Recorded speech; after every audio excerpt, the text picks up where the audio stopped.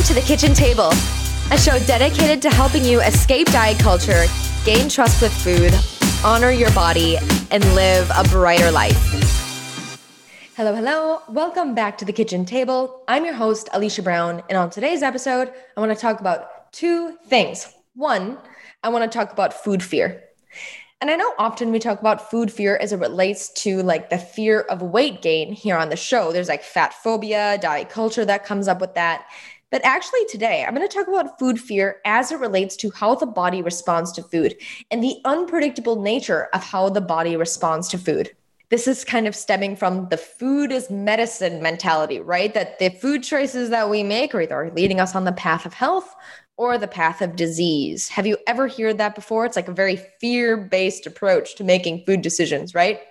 Oh, those fries, they're leading you on the path to disease rather than the path to health. Garbage. That's such a garbage way of thinking about food, but I've definitely thought that. And I think it was one of the things that sparked my interest in pursuing dietetics. I was like, I want to know the things that are always going to help me choose that path to health decision with food. But that leads to a very fear-driven approach to food. And that's what I want to talk about today on the show. And the second thing that I want to talk about today on the show is the future trajectory of the Kitchen Table podcast. Stay tuned for the end of the episode where I can tell you more about what to expect for the future of the Kitchen Table. I'm very excited about it, and I think you will be too. There's some changes coming up, but I think you'll like them. I think that you'll find them really cool and something to really look forward to in the future. Okay, so first, moving from fear to flow with food. This conversation that we're having today at the Kitchen Table is coming from a presentation that I just made for the IBD dietitians, namely Ashley Hurst. I made a recorded webinar for her and for her group. She has a group called the Crohn's and Colitis Remission Blueprint. Couldn't recommend this group enough. If you have IBD or IBD-related disease state, Ashley Hurst is a trusted registered dietitian professional. She's really seen me and my struggles with ulcerative colitis. She's really gravitated to my approach to leveraging embodiment and intuitive eating practices and healing our relationship with food in the process. And so we have collaborated, and I have made this presentation for her and her group. And I am recommending her group to you as well, especially if you have IBD or an IBD related disease state and you're looking for support in that. It's something that I wish I had when I was first diagnosed with UC. There was so much fear with food during that time. There was so much fear as to how to manage my symptoms. And she helps you not only manage the symptoms, but helps you stay in remission for longer. She is, again, a very trusted dietitian and friend, and it was so fun for me to collaborate with her and make this presentation. And I am just going to share some snippets of the work that I did with her and for her group with you. And so it was all about moving from fear to flow with food. It's about working with our bodies rather than against our bodies. And I have a roadmap filled with 4 components that I'm going to offer you today to help you move more from fear to flow with food. The first component, you'll probably expect this from me, but it's to really understand and know through and through your current relationship with food. What does your current relationship with food look like? Is there a lot of black and white, good or bad thinking in your current relationship with food?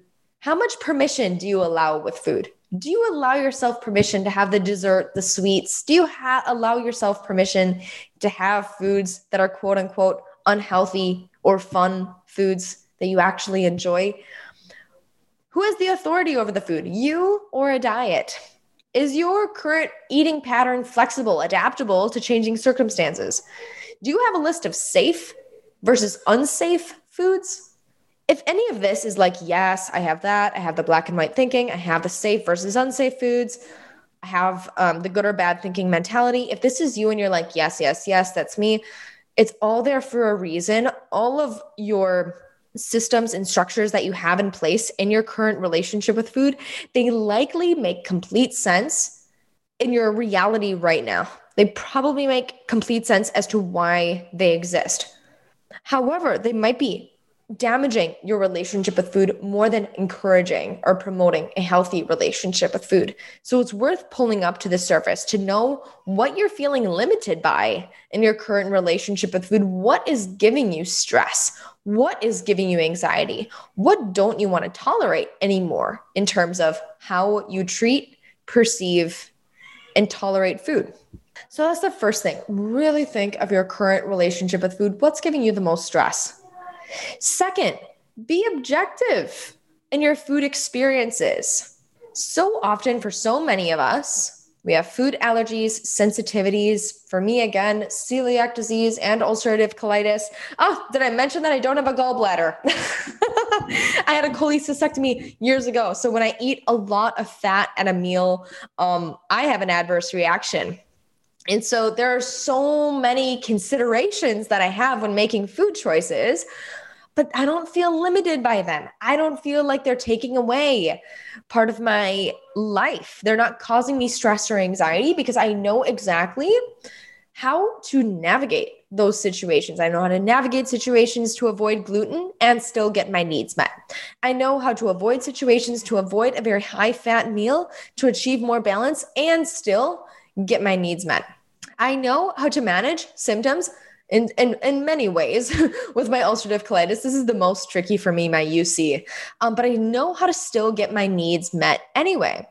And I attribute this to a strong sense of food-body congruence. This is asking yourself the question, how does food make me feel? If you heard me say that statement right now and you feel immediately trapped by it, there is some work to be done in your current relationship with food. There's a lot of fear there. If you're feeling like the question, how does food make me feel? And you absolutely cringe, I encourage you to get some support. If you are able to receive that question, how does food make me feel? And you're able to receive that with a sense of openness and curiosity, I invite you to explore that further. I invite you to explore what foods, especially during what times, especially if you have IBD, IBS, or a related state or a related disease state where you're kind of feeling like certain foods during certain times are really triggering. Like for me, coffee during flare, during UC is an absolute no-no. How do I get my needs met anyway? I do decaf.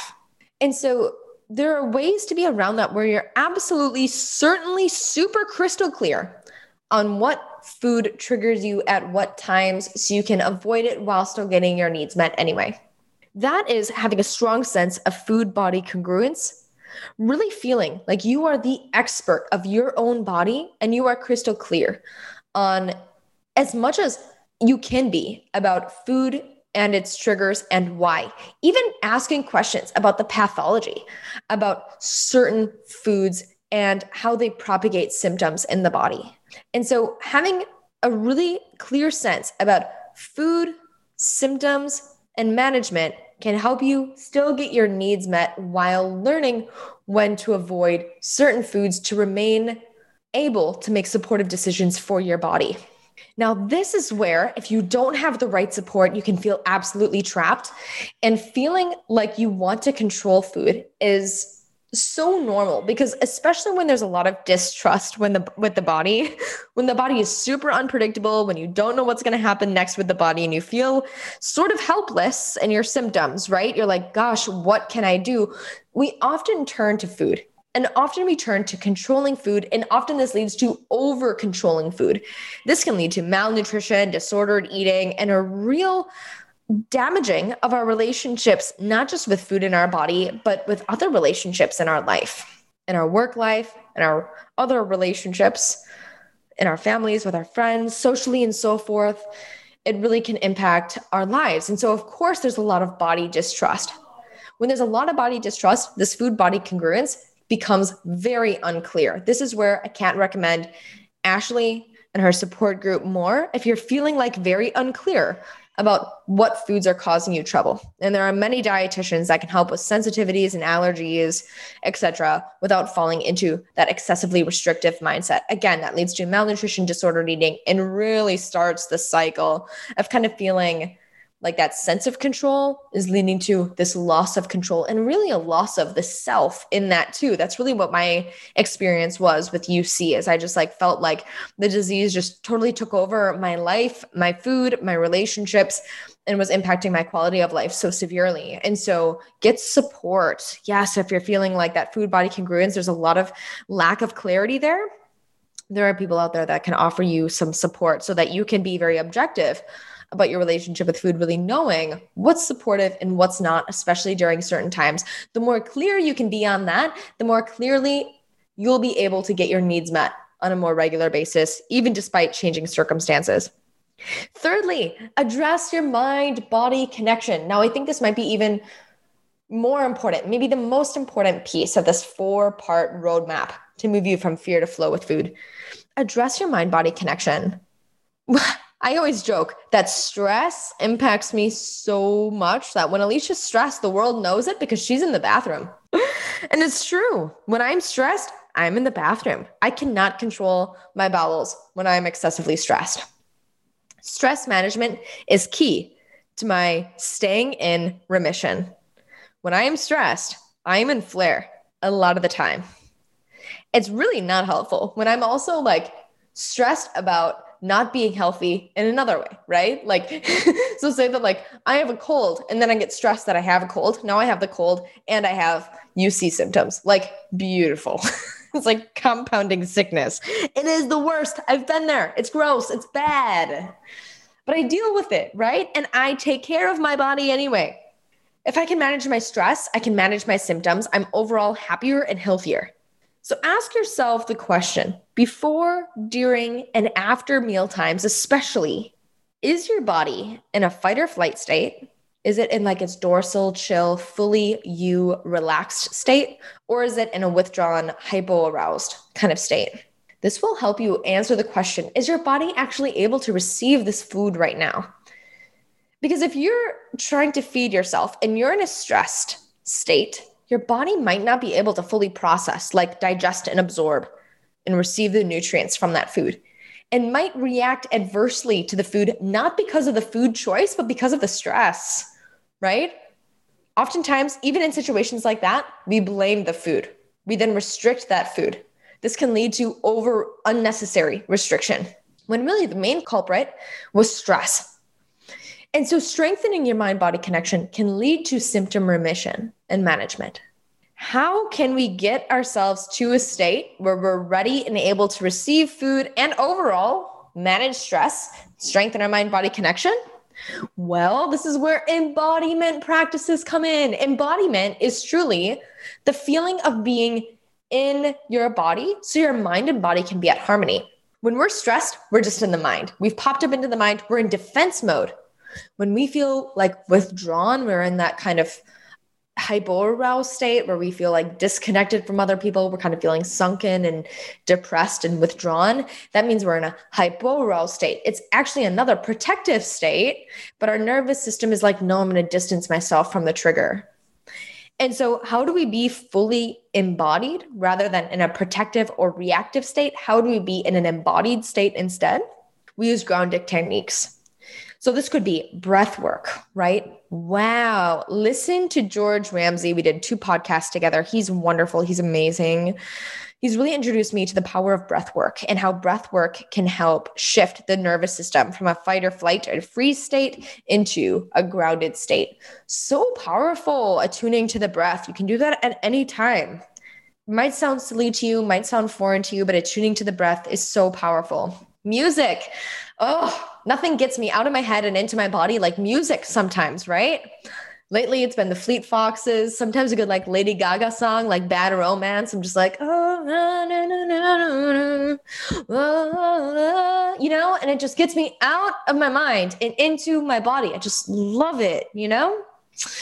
I'm curious what music gets you out of your mind and into your body. What you're jamming to lately that just gets you into your body. I just absolutely love that. Nature does the same thing, right? Getting in nature. It's summer. Get your feet in the grass. Literally ground yourself in the grass. Feel the earth. Ground it, right? Talk and journaling things out, so powerful also, can be excessively grounding, especially when you're sharing it with someone that you trust, someone that's able to hold space for you. I've built a practice off of this. I don't know anything more healing than articulating our human experience and sharing it with somebody who can reflect it back to us with care and compassion and love. So powerful and extremely important. We need to be seen, witnessed, and heard in our experiences, especially when we feel quite alone in them, when we're feeling like they're impacting our life and spiraling without us really having control over the situation. And guess what? That's all of us with chronic disease, especially diseases of the colon and the bowel. I mean, it's so hard to share these experiences because they can be sometimes really embarrassing, really threatening, really unpredictable, causing a lot of body distrust, of course. So we have to share them. It's so healing to do that. I know that you have to be in a place where you're open to share and receive that. But when you do get to that place, it can be very grounding and healing at the same time to feel seen and witnessed in your experience. Lastly, movement. Oh my gosh. Engaging in movement can be so supportive to get you out of your head and into your body. This could be going on a bike ride, jumping on, your spin bike at home if you have one, logging into @FitRagamuffin Jamie. She has an awesome anti-diet weight inclusive fitness platform that I've been using. It's so wonderful. So I just log on there sometimes. Just doing some movement with her just makes me feel so happy. Makes me feel so grounded in my body. That gets me out of my head and into my body. That strengthens our mind-body connection every single time, especially when we notice the shift, especially when we notice I'm leaving this movement practice feeling less stressed than I did when I came in. I'm noticing I'm enjoying my life more now than I did before. I'm in my body. I'm less in my head. This helps us do the fourth thing that I'm sharing with you today, which is build back body trust. Of course, we don't trust our bodies if we have chronic disease or any disease. Our bodies are insanely unpredictable. They do things without us knowing. They do things without our consent. It's so frustrating sometimes, right? I hear you. And we have to make the decision to take care of our bodies anyway. That's the hardest thing. And by doing that, we decide to work with our bodies rather than against our bodies. And it can be possible to feel all of those angry feelings like, body, I don't know why you're reacting this way. I don't know why I have to put up with this. I don't know why God gave me this cross to carry, but I'm going to take care of you anyway. What a powerful statement that is. When we do that, when we tell our bodies we're there for it anyway, we start to build back trust with our bodies. This is so important, not just in our relationship with food in our bodies, but also just in our life and beyond. This is what really gives us confidence. When we trust ourselves, when you trust our bodies. This also goes back to the point of food-body congruence. We have to notice what makes the body feel well. What makes the body feel well? Focus on that. We are programmed to focus on the negative because we're built for survival and we need to know the triggers to overcome the triggers to stay alive. We need to know that the bear is bad and the bear can hurt us. So we had to protect ourselves against the bear. Just really simply stating that. But we have to notice the good too, but it takes more effort to do that for sure. It takes in life in general, right? It takes more effort to focus on the good. When we do that, we can see that we can trust our bodies. When we see that we can trust our bodies, we can build upon that trust. We can then strengthen our mind-body connection. It can help us be more objective about food choices and about how our body reacts to foods rather than being emotional and mental about our food decisions. And it can help us strengthen our current relationship with food at the same time. So that's the last component. The number 4 component was to build back body trust, to really learn how to work with your body, not against your body, really understanding that you are the expert of your own body. Nobody knows your body, its cues and sensations and how it responds and reacts to food, to others, the environment, etc., more than you. You are the expert of your own body. Get to know your body. Get to understand your body so you can then understand your relationship with food and you can understand more about others and more about the world in the process so that you can fully show up more boldly, more brightly, more authentically you, because that is honestly what the world needs now more than ever. Thank you so much for tuning into this episode. It has been so fun every Monday and Thursday to be here with you at the kitchen table. I cannot express how grateful. Honestly, gratitude, if I could do gratitude times 10 and just give you an absolute big bear hug for being here with me on the show. This has been so fun for me. I have learned so much. I feel in many ways improved so much in my articulation, my speaking ability, my ability to, really provide a meaningful message to you here. I'm so glad that you're here to receive it. And I just want to thank you for that. Thank you for being with me here. Moving forward, instead of having 2 episodes a week, I will be running specials here at the kitchen table. This will be the 1-year anniversary of the kitchen table coming up, and I'm feeling the need to transition. I'm feeling the need to light a spark for something new. And the kitchen table is not going anywhere, but you can find it being promoted on my Instagram to know when the next episode is going to be. We're going to be taking 1 to 2 months off of the kitchen table and reconvening at that point. You can know when that is by following on my Instagram, AliciaBrown_AB on Instagram, or you can just sign up for my email list. You can sign up by emailing me, Alicia@AliciaBrownAB.com. Send me an email. Tell me that you want to be on my email list, and I will put you on the list. And that way you'll know when a series is coming out at the Kitchen Table podcast. That way you can feel hyped up for the episodes to come here. They're going to be so thoughtful, so well delivered, so succinct and quality, and so good that you're not going to want to miss one. And they are going to parallel other efforts that I have in business coming up. So you're not going to want to miss any of it. You're not going to want to miss any of it. And so you're going to want to follow me at AliciaBrown_AB on Instagram to know what's to come in the kitchen table. Like I said, we're going to take 1 to 2 months off, and then we're going to hop back on with a big, bold series on something really impactful that I haven't magically conjured up yet. And so I want to say thank you. I want to say thank you so much for being here. I really appreciate you. Thank you for receiving this message. Thank you for your lovely reviews. Thank you for your love and support. Thank you for your time and effort in listening. I just appreciate you, even though we may have never met and might not meet. I appreciate you. And I thank you for being here. And if you have any last words of love or encouragement or support for me that you want to share, the line of communication is open on my DMs on Instagram or sending me an email. Again, Alicia@AliciaBrownAB.com. You can always message me there. I'm not going anywhere. The kitchen table's still going to be here. We're still going to have bomb episodes. They're just going to be a little bit more fun and sporadic than before. And I'm really excited for that. So again, thank you so much for being here. I wish you just an incredible day, an incredible few months ahead until we meet again. God bless you. And if you need anything for support, if I can help you in any way in your relationships with food and body right now, you can find me at my email, Alicia@AliciaBrownAB.com, or Instagram, AliciaBrown_AB. Thank you so much. I appreciate you, and we will talk soon.